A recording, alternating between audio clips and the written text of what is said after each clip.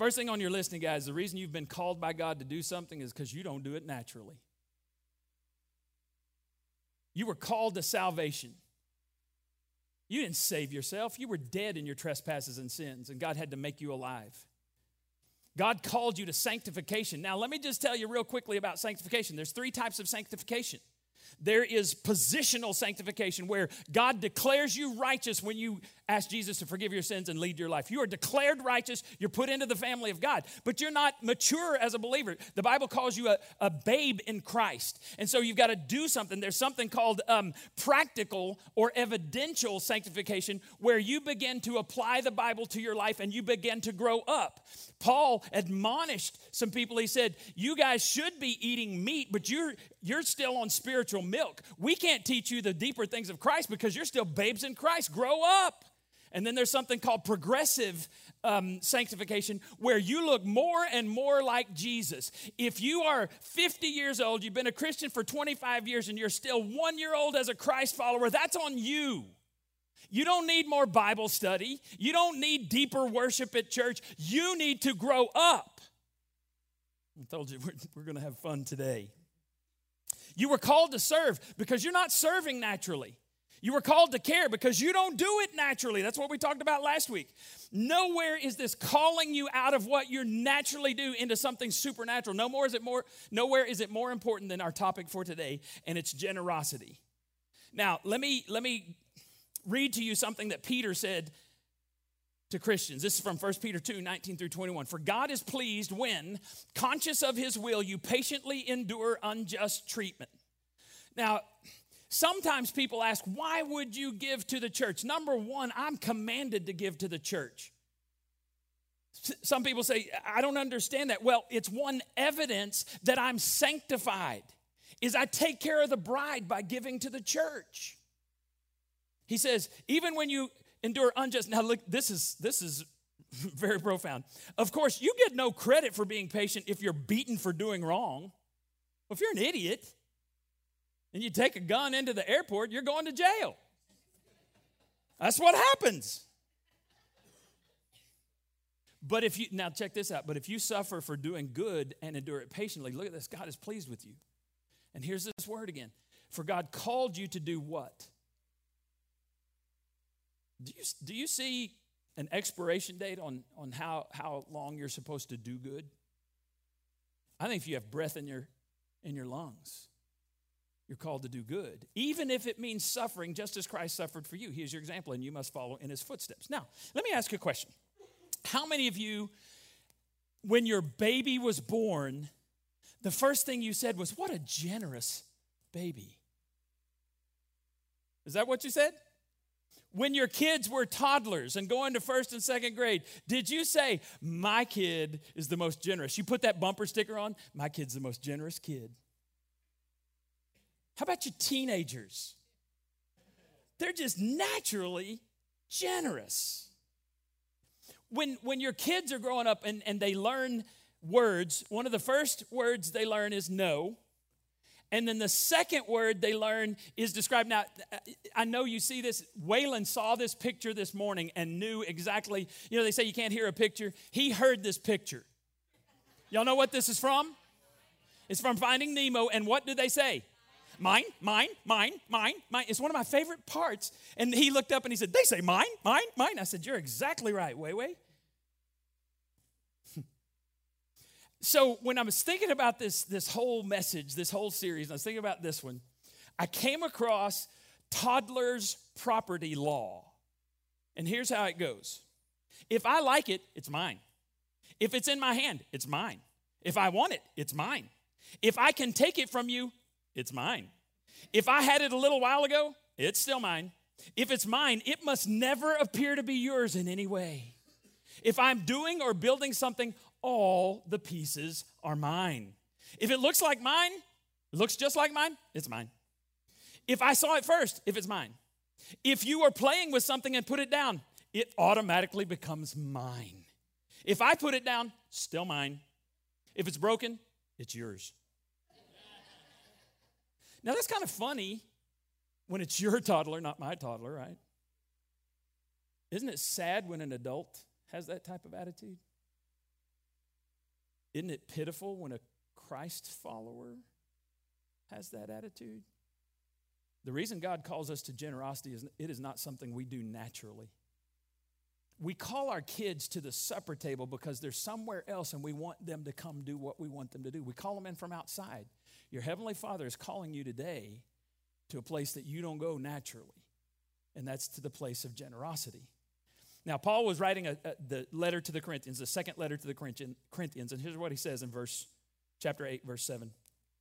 But since you excel in everything, now listen to this. You excel in faith and speech and knowledge and complete earnestness and all love we have kindled in you. See to it that you excel in the grace of what? Man, you do so many things well. There's something you need to do better, and that's giving. And so Paul calls them to do this. Now, here's the thing. When we respond to God's grace in our lives with a willingness to give to others, check this out. God's grace to us and through us is magnified. And I don't know if you know this. Every story in the Bible has two purposes. Every story. To magnify God and to expand his kingdom. And when his children are generous with what God gives us, it magnifies our God and it expands his kingdom. The Corinthians had an opportunity to make God look good. And guess what? So do you. God's calling you today to magnify him and to expand his kingdom through generosity. Now, let me ask a question. Do you think that all Christians are called to be generous? Yes or no? Let's try it again. Do you think that all Christians are called to be generous? Yes, thank you. Or, this is another yes or no question for which I would like a yes or no answer. Are all Christians generous? That's a problem. We're going to go back and we're going to read through the story of the Good Samaritan again, but we're going to look at it in a different way. We're going to look at three attitudes that Jesus exposes towards generosity that are existent in the story, and I have some news for you. These attitudes are existing in this church, in this worship center, those of you who are watching. Let's read it. There once was, and by the way, this is the Message translation. I just liked how it said it. There once was a man traveling from Jerusalem to Jericho. On the way, he was attacked by robbers. They took his clothes, beat him up, and went off, leaving him half dead. Luckily, I just love that word because you know that it wasn't luckily. Luckily, Pastor Doug was coming by. He was on his way down the same road, but when he saw him, he shielded his eyes, and he angled across the other side of the road. Then the backup pastor came, and he shielded his eyes. Then a Samaritan, and it really should say a despised Samaritan, because the Jews hated Samaritans. A Samaritan traveling the same road, when he didn't shield his eyes. He saw the man's condition, his heart went out. This is the splagnizomai that we talked about last week. So the root word of this actually means your bowels. It means to feel something so deep in your gut that you have to do something about it. He saw him, his heart went out to him. He gave him first aid, disinfecting and bandaging his wounds. Then he lifted him onto his donkey, led him to an inn, and made him comfortable. In the morning, he took out 2 silver coins, or 2 days' wages, and gave them to the innkeeper, saying, "Take good care of him. If it costs any more, put it on my bill. I will pay you on my way back." Now, you remember this came about because the religious leader came to test Jesus. The expert in the Jewish law came to test Jesus, and Jesus turned it around. And he looks at the religious expert. He tells this story, looks at the religious expert, and in later verses he says this. What do you think? He's talking to the expert. Which of the 3 became a neighbor? Because the guy's like, well, define neighbor for me. I don't know what a neighbor looks like. Jesus tells him the story, and he says, okay, which of these 3 became a neighbor to the man attacked by the robbers? Now look what the religious leader says. The expert says, the one who treated him kindly. He could not even say the name Samaritan. They hated him so badly, he wouldn't even say the name. Well, it was the one. Oh, which one? The hated Samaritan? The one who treated him kindly, the religion scholar responded. And Jesus said, check this out. Jesus said, go and do likewise. And this is a present participle. It's not go once and be nice. It's as you are walking through life, you do what the Samaritan did on a regular basis. Now, there's no logical reason why the Samaritan should interrupt his day, rearrange his schedule, and spend his money to help an enemy in need. But mercy or generosity doesn't need a reason. Do you know who needs a reason for spending money on people who are in need? Stingy people need a reason, not people filled with mercy. Our devotion to God must be seen. Somebody needs to write that down today. I should have put that on the listening guide. The religious leader tried to test Jesus. Jesus turns it around, and Jesus is testing every one of us today. Jesus calls that guy to generosity. He says, you're not doing this now, but I'm calling you to do something that does not come naturally, and he's calling you to do something that doesn't come naturally. Because Matthew 5 says that let your light shine in such a way that people see your good deeds and glorify your Father in heaven. Our devotion to God needs to be seen. We don't do it to be seen. We do it because we can't help it. One of the ways your devotion is seen is through generosity.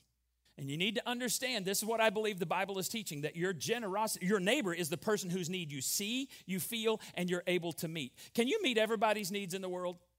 No, you're not designed to. Can you meet at least one person's needs in the world? You're called to.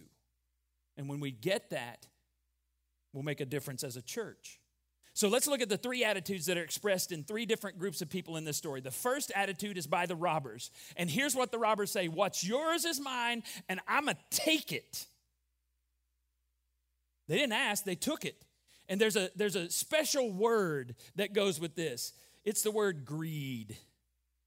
Greed says, I'm not satisfied with what I have. I want more. In fact, I want what you have. It's the opposite of contentment. It's an attitude that says, look, I'll do whatever it takes to get what you have. I'm not content with what I have.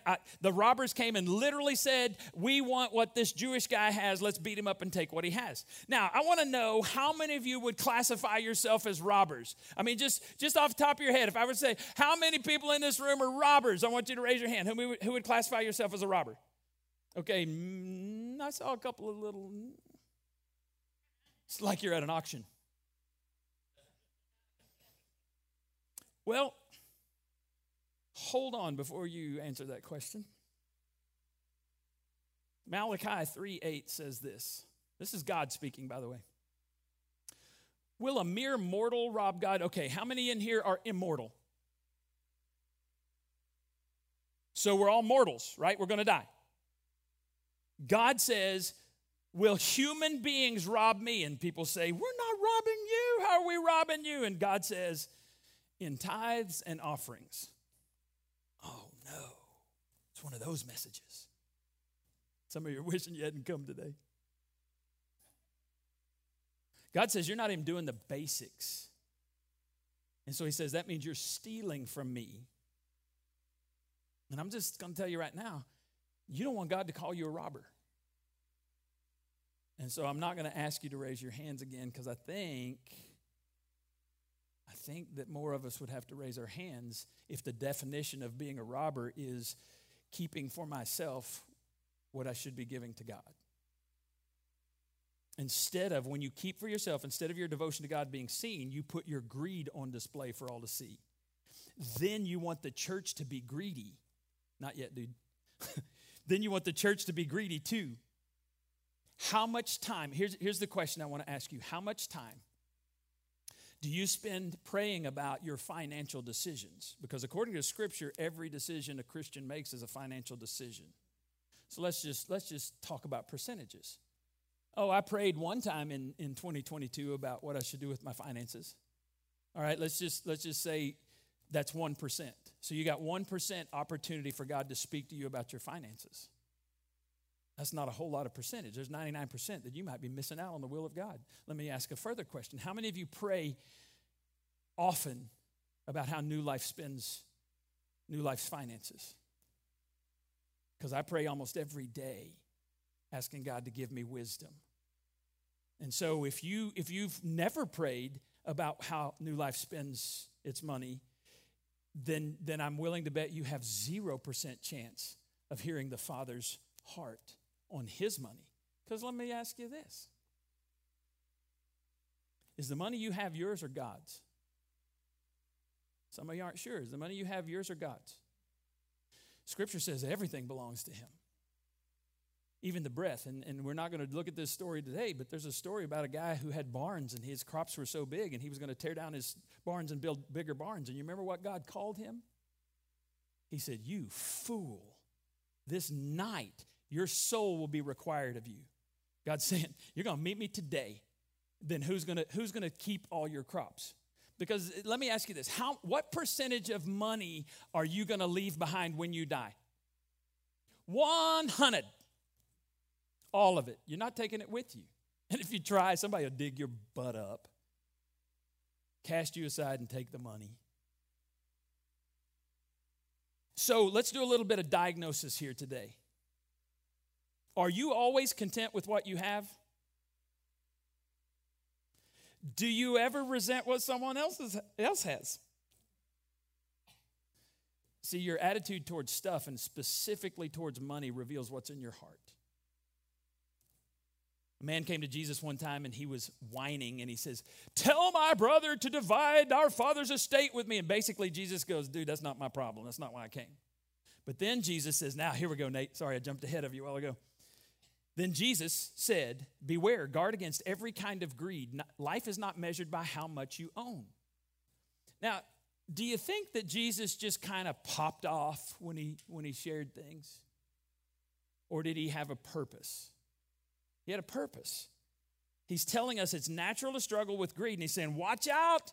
Greedy people are everywhere. And greedy people try to measure their lives by how much stuff they have.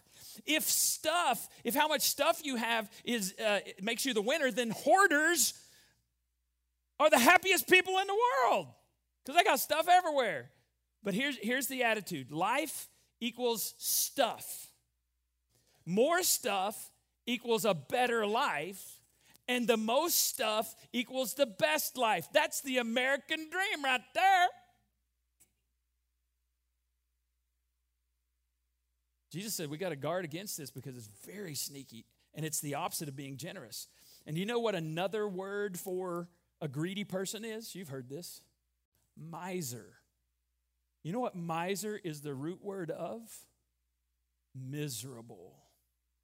I decided to look up on dictionary.com, the very first meaning for miserable is, I love this, wretchedly unhappy.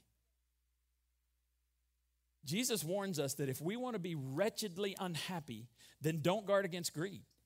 Just let it take over. Try to measure your life by the things you have, and you'll wind up wretchedly unhappy. And here's what you need to know about the wretchedly unhappy. They desperately want everybody else to be just as wretchedly unhappy as they are. Miserable people love for other people to be in misery. God's calling us to something radically different than that. Now, if the robber's motto was, "What's yours is mine, I'm going to take it," then what would have been the motto of the two religious guys? Now, they've been serving the Lord at the temple, right? They've been at church. And if you were to ask the two religious guys, "Do you love God?" they'd say, "Of course we love God. Don't you know that's my vocation? I love God." If you were to ask people around who saw the religious guys if they love God, of course they love God. That's their vocation. And on the surface, their attitude doesn't look that bad. On the surface. The religious people say, "What's mine is mine, and I'm going to keep it." And you know what? You know what special word is attached to that? Selfishness. I've worked hard for what I've got. I'm going to keep it. Now, I'm not going to take what you have. I'm not a robber. I'm just going to keep what I have. My stuff is for me. If I get extra stuff, it's for me. If that's your attitude, then I got some bad news for you today. Philippians 2:3-4 says this: "When you do things, do not let selfishness or pride be your" what is that word? This is so much easier to see in other people than it is to see in ourselves. You can look at someone else and you go, selfishness and pride, that's their guide. But when you look in the mirror, it's not as easy to see, is it? And you need somebody to say, hey, you're being guided by the wrong things. Home cheese. That makes it acceptable if you throw home cheese, Kind of like, with all due respect, then you can say whatever you want to. With all due respect, you got the wrong guide. Instead, be humble and give more honor to others than yourselves. Don't be interested only in your own life, but be interested in the lives of others. Selfishness and pride are bad guides. Would you agree with that? They're not going to lead you where you really want to go. They're certainly not going to lead you where God wants you to go. The guides that we need, if we're going to be like Jesus, the guides we need are humility and honor. And some of you are saying, come on, Doug, lighten up. My attitude's not that bad. I'm not as bad as the robbers. Well, forgive me. I didn't know you were comparing yourself to robbers. You got a great attitude. Until you read verse 5 of Philippians 2, which says, you must have the same attitude as who? Oh, you don't get to compare yourself to the robbers? Or even the religious dudes? I'm supposed to be like, Jesus? I'm in trouble. Jesus didn't hold on to anything. If you read past verse 5, he gave up heaven. I don't think we understand. It's called the kenosis. It's the emptying of himself. I don't think we understand how much Jesus emptied himself to put on skin. The God who spoke, the Bible says all things were created through Jesus. All of the angelic beings that weren't cast out of heaven were worshiping Jesus. And he poured himself out and he came to earth. He came into a womb. God came into a womb. My attitude is supposed to be like that. See, Jesus, when he describes the right type of attitude, he uses a Samaritan, a despised Samaritan. And here's the Samaritan's attitude. What's mine is yours, and I'm going to give it. And I just got to tell you, this isn't natural. This is supernatural. And if God is going to call you to do something, is God going to call you to do something in your power, natural power, or in supernatural power? See, the reason he calls you to do something in supernatural power is because you can't do it. And then when God does it through you, people see your good works, and who do they glorify? There must be a God, because I know you couldn't do that. The special word that's attached to this is generosity. Now, since God knows that generosity is beyond us, he gives us some promises from his word. I heard somebody say this, and I've tried it. There's a promise in Scripture for every problem you will ever face. And so God has some promises about this generosity thing. Psalm 112:5, good will come to those who are what? Generous and lend freely, who conduct their affairs with justice. God promises if you're generous, good things will come to you. Proverbs 11:25, the generous will do what? Who's making this promise? God is. The generous will prosper. I love this. Those who refresh others will themselves be refreshed. You ever given to something to someone who could not pay you back and you are refreshed? God says, if you do that, I promise you will be refreshed. The other side of that is the wretchedly unhappy never refresh others. It's part of why they're wretchedly unhappy. Acts 20:35, you should remember the words of the Lord Jesus. So Paul is quoting the Lord Jesus here when Jesus says, it is more blessed to do what? Give than to receive. God has called us to be generous. Now, the question is, okay, does anybody doubt that we've been called to be generous? Speak now or forever hold your peace. Or speak after the service and we'll speak to me, not to others after the service. And we will show you the way. So if God's called us to be generous, then how do I respond to that call? What should I do? Well, you got three options, the way I see it. First thing is do what I should do, which is the tithe. Tithe actually means 10%. That's all it means, 10%. Now, I want to show you something. Bring the whole tithe into the storehouse, that there may be food in my house. Test me now in this, says the Lord Almighty, and see if I will not throw open the floodgates of heaven and pour out so much blessing that there will not be room to store it. Now, this comes right after God says, you're robbing me. And they said, how are we robbing you? And God says, in tithes and offering. And they're like, what? And he says, bring everything. So he says the whole tithe. Okay, how much is the tithe? What percentage? 10%. So I had somebody in leadership years ago, and we were going to get out of debt. And we said, man, we gotta lead. If we're the leaders of the church, we got to get out of debt. And so we're going to give. So Janie and I prayed about it, and we gave 10% to the church, and then we gave an extra 10% to the building fund to get out of debt. And then we gave a $2,500 gift on top of that. Because we're like, we got to lead. We got to be out there. So we gave 20% of our income over 3 years to help us get out of debt. We're not going to ask people to do what we can't do. So I went to some leaders and I said, hey, if we're going to be the leaders, if we're going to get out of debt, this was in 2010. If we're going to get out of debt, actually 2009, because we started in 2010, the leaders need to be on board and need to be leading the way. And so one of the guys said to me, he goes, well, I give 6%. I said, awesome. You can't be in leadership anymore. Now, I don't mean you can't be on the security team. You can't run the computer. You can't. That's not what I'm talking about. I'm talking about if you're going to be on the board here at New Life, you better be leading financially. You better be leading in every way, or you will be removed. 6%, that's awesome. But you can't be in leadership. And the reason I said we cannot. I said, I cannot stand before God and say we're going to make financial decisions and we're going to pray to God to give us wisdom when people on our board don't give 10%. You answer me. Do you think God would bless a church who people on the board do not give 10%? I don't believe so. And it caused some problems. We had some issues. But we said, this is what we're going to do. And we've said in our leadership agreement for years, be tithing or be on a path towards tithing, right? So I remember when Janie and I, we would give an extra percentage every year. And we were dirt poor, right? But we were like, we are not going to keep the 10% from God. Bring the whole tithe into the storehouse that there may be food in my house. Test me. This is the only time in Scripture where God says, I double dog, triple dog, dare you to test me. If you give, I'm going to bless you. I'm going to throw open the floodgates of heaven and pour out so much blessing that there will not be room enough to store it. And I want to challenge you to talk to anybody who's done this.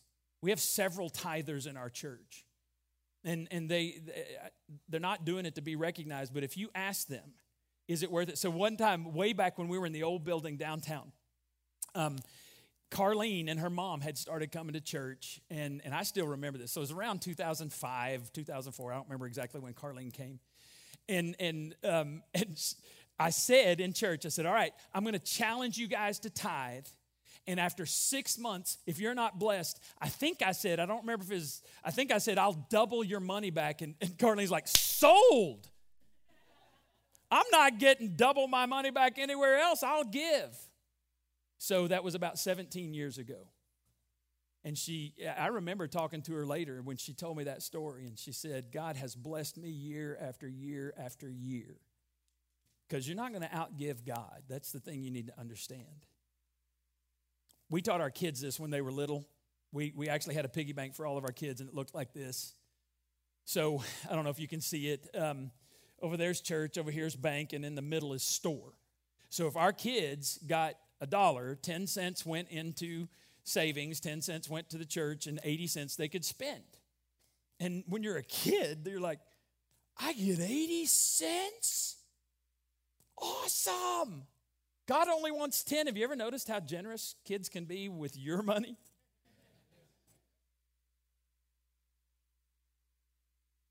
If it's all God's, how come we're not very generous?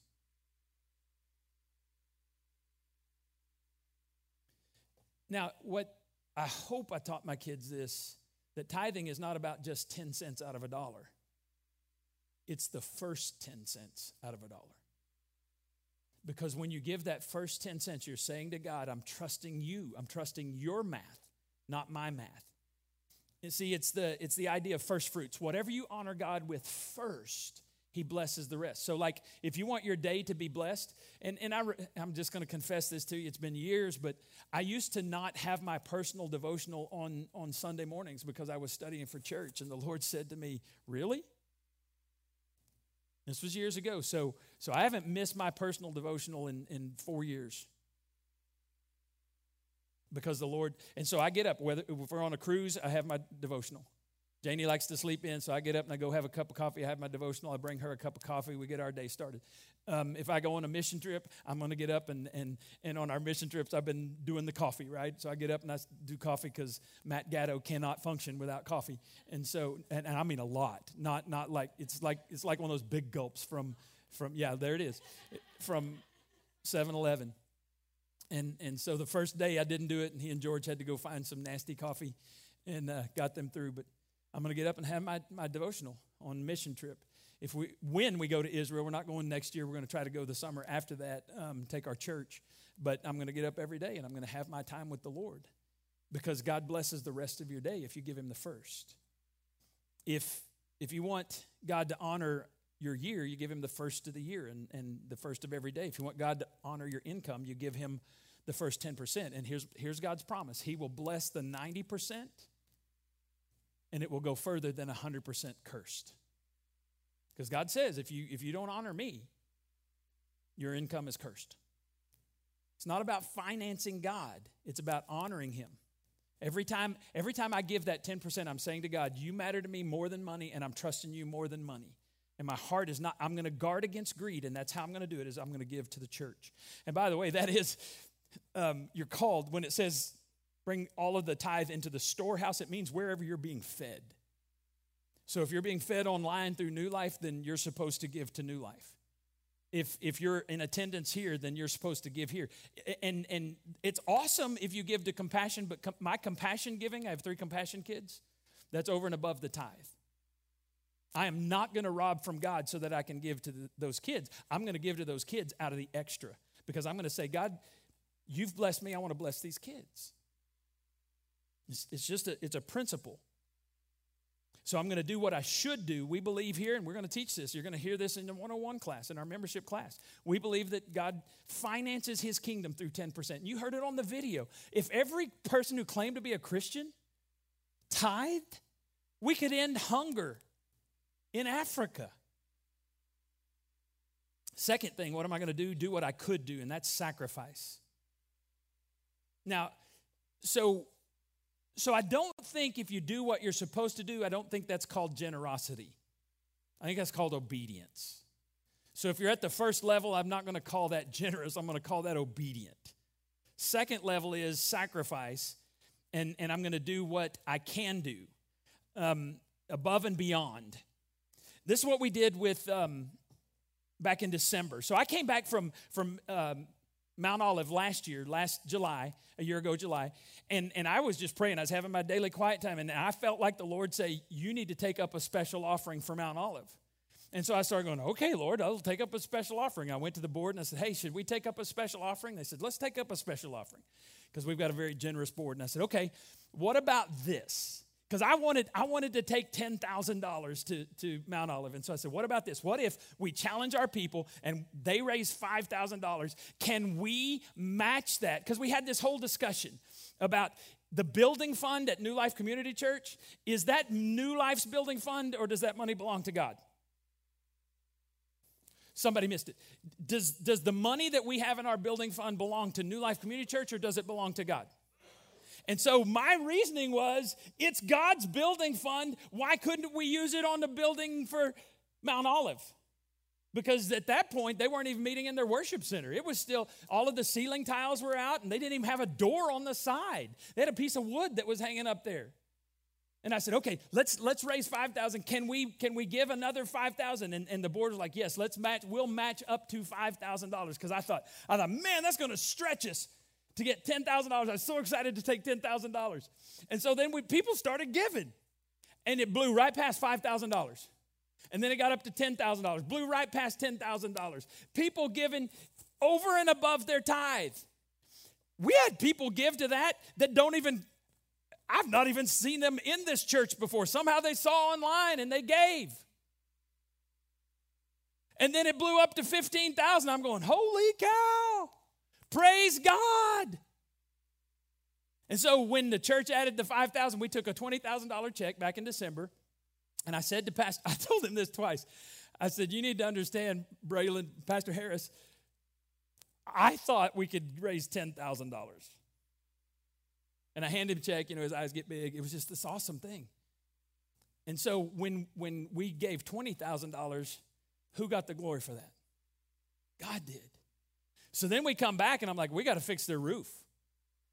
And most of you don't know this, but someone called me. They let me go to this church. Someone called me and said, hey, I got a $10,000 gift I need to give, and how would you use it? And I said, let me pray about it. And so the next day I called back and I said, my first thought is I would give it to Mount Olive Baptist Church. And they said, sold. Where do I send the money?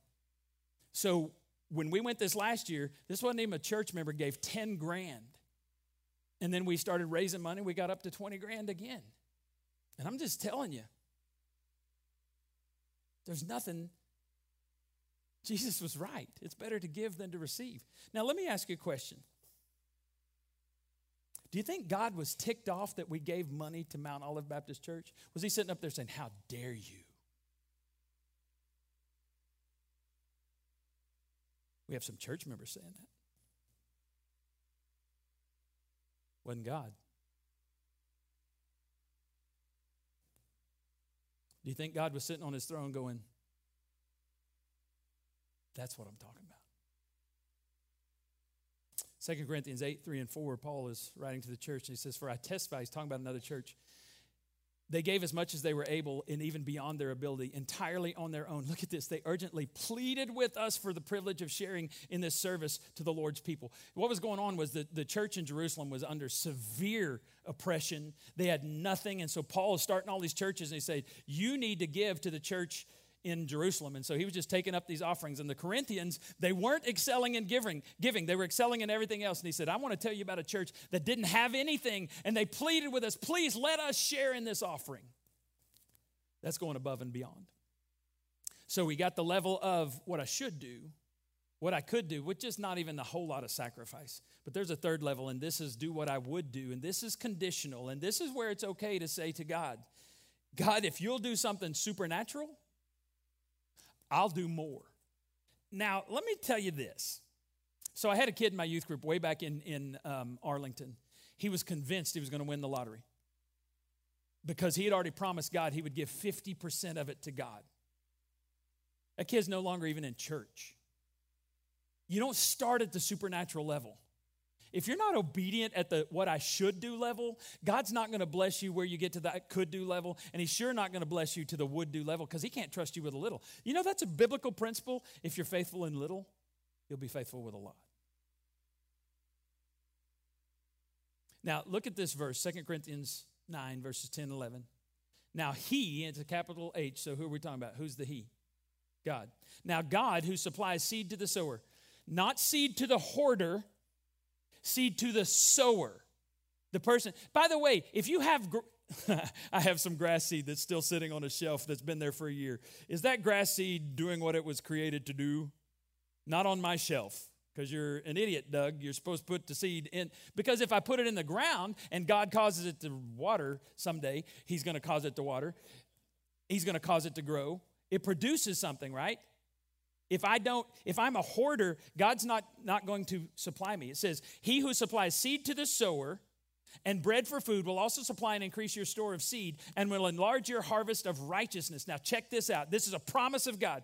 You will be enriched in every way so that you can be generous on every occasion, and through us your generosity will result in thanksgiving to who?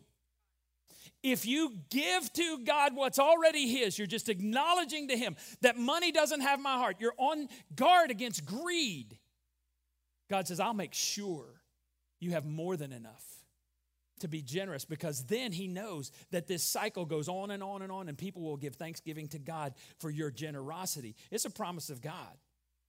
But I'm going to tell you this, you can't do this on your own. Your heart naturally is selfish.